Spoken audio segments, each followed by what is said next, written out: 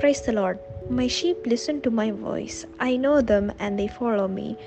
John 10:27. In this verse, Jesus likens his disciples to sheep.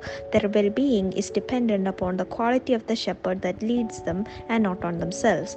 The sheep in Jesus' flock understands this and are fine with it. Although they may stray at times, although they may force Jesus to find them, they are willing to follow him. They trust him and believe that he is the good shepherd.